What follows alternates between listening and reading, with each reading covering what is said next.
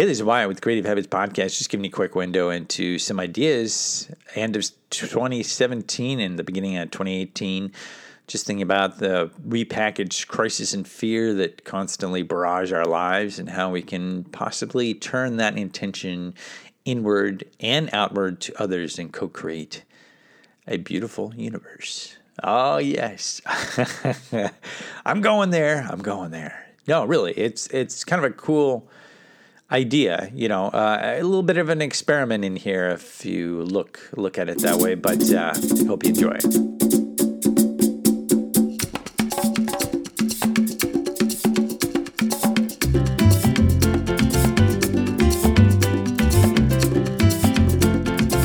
There's a journey everyone is on. It's the same journey that many marketers use to sell ideas. Not products, but ideas. Ideas that leave you emotionally invested in them. That emotional investment is part of your dream, the one you've been dreaming for a while and which you never really reach. Like that sitcom romance, one that just almost never happens but comes really, really close. This dream propels you forward to see around the next bend. Because that's it, the next bend, that's where the mech is. That's where everything comes true and you run off into the sunset. Everyone has those dreams. The ones you take just enough action on to feel like you're moving forward when you're really just standing still. You buy the next camera, the next course, the next shiny object because that's where the next bend is. You know it's an illusion, a trap, yet you keep going. Why? Because if you really move forward, that dream might fail. If the dream fails, it's no longer alive. A dream no longer alive doesn't provide much inspiration. Like the sitcom romance that finally happens, you just don't get the same excitement and attention. The ratings crash and you have to find a new dream. By never reaching your dream, it's always alive and just around the corner, providing the proper tension and excitement to keep you going. The ratings soar. It's the mythical dream that never comes true. But what if you took a journey beyond the line? The threshold you never cross. What if you allowed the dream to make it or fail? What if you took a journey and made it? It will be a hero's journey. You would cross the threshold, meet allies and enemies, have amazing adventures, and bring back the elixir to cure all your ills.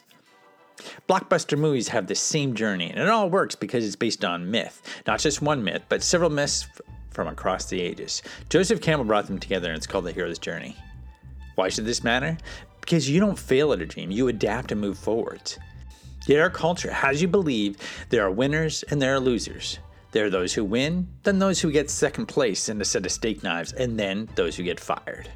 Maybe that was true at some point, you say, but the game is no longer rigged in their favor. The 1%, the guys that control it all. This is not a conspiracy. Just take a look at how many corporations that control everything there are. Not just the media, I mean everything around the world. Okay, but that's not what this is about. This is about liberation, okay? Because who cares about the conspiracy, right? Because at the end of the day, you just want the leads, the good tools, the best there is to make it all rain for you. All right? That could mean money, could mean creative genius, or it could mean enlightenment. At no time in history can you make that happen than now. Why? Co-creation. The internet allows us to co-create towards what we want, to connect with others in a way that helps us while we help them. We are actually here to liberate each other. Forget the 1%. They're screwed and they know it. They're like Scrooge all alone in the corner counting his money. That money that we've all bought into that doesn't exist, it's paper, it's thin air, and it's not real. What is real? Connecting with others, getting to the mythical 1,000 true fans and supporting each other. Figuring out what works and helping others do the same. It's all real, but you can't do it alone. You need other people and they, in turn, need you. You have an idea, you create, then you put it out there. Others see it, give you feedback, you create more, get more feedback, and then come back out with something others can use. Physical, digital, mental, it doesn't matter. As much as realizing you aren't stuck with just your neighbors. I mean, there's nothing wrong with neighbors, obviously, but they don't always have the same mindset, that you have. But your tribe will. The more you connect with other people who share the same ideas, dreams, and mindset, the more you'll find the world is wide open to possibilities. Co-creating so that you help others while they help you. Sure, money might exchange hands. It's only a tool, not an end result. The real problem is this journey has been hijacked by feeding you the news, social media packaged with crisis and fear every single day. When you wake up, your subconscious takes in everything, and those are the ingredients for which you use to create. By allowing whatever in through social media, news, movies, and whatever else, that's what you get back out. Is it cure to ignore it all? You can't really live in this world. However, your initial intention upon waking up and going to sleep helps drive your ideas more than what happens in between. Of course, the in between helps. When you're making a choice to read that next article or watch whatever, think, is this really valuable or just repurposed crisis and fear? Obviously, there are all kinds of ills in the world, the weight of which would crush you instantly if you took it all at once, right? So you need a filtering process, but what if you took it one step further?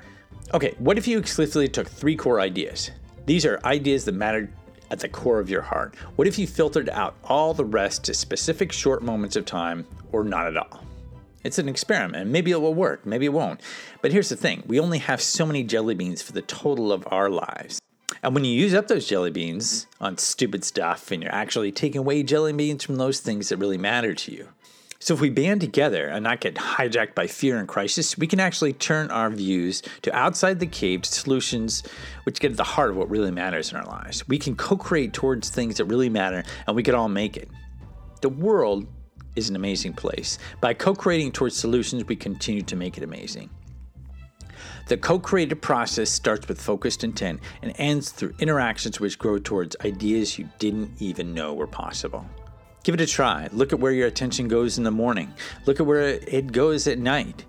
Look at those things you open randomly here and there and realize your attention is being hijacked every single day. Refocus your intent towards a magical universe. It's all alive. It's not dead. The universe isn't just dead rock.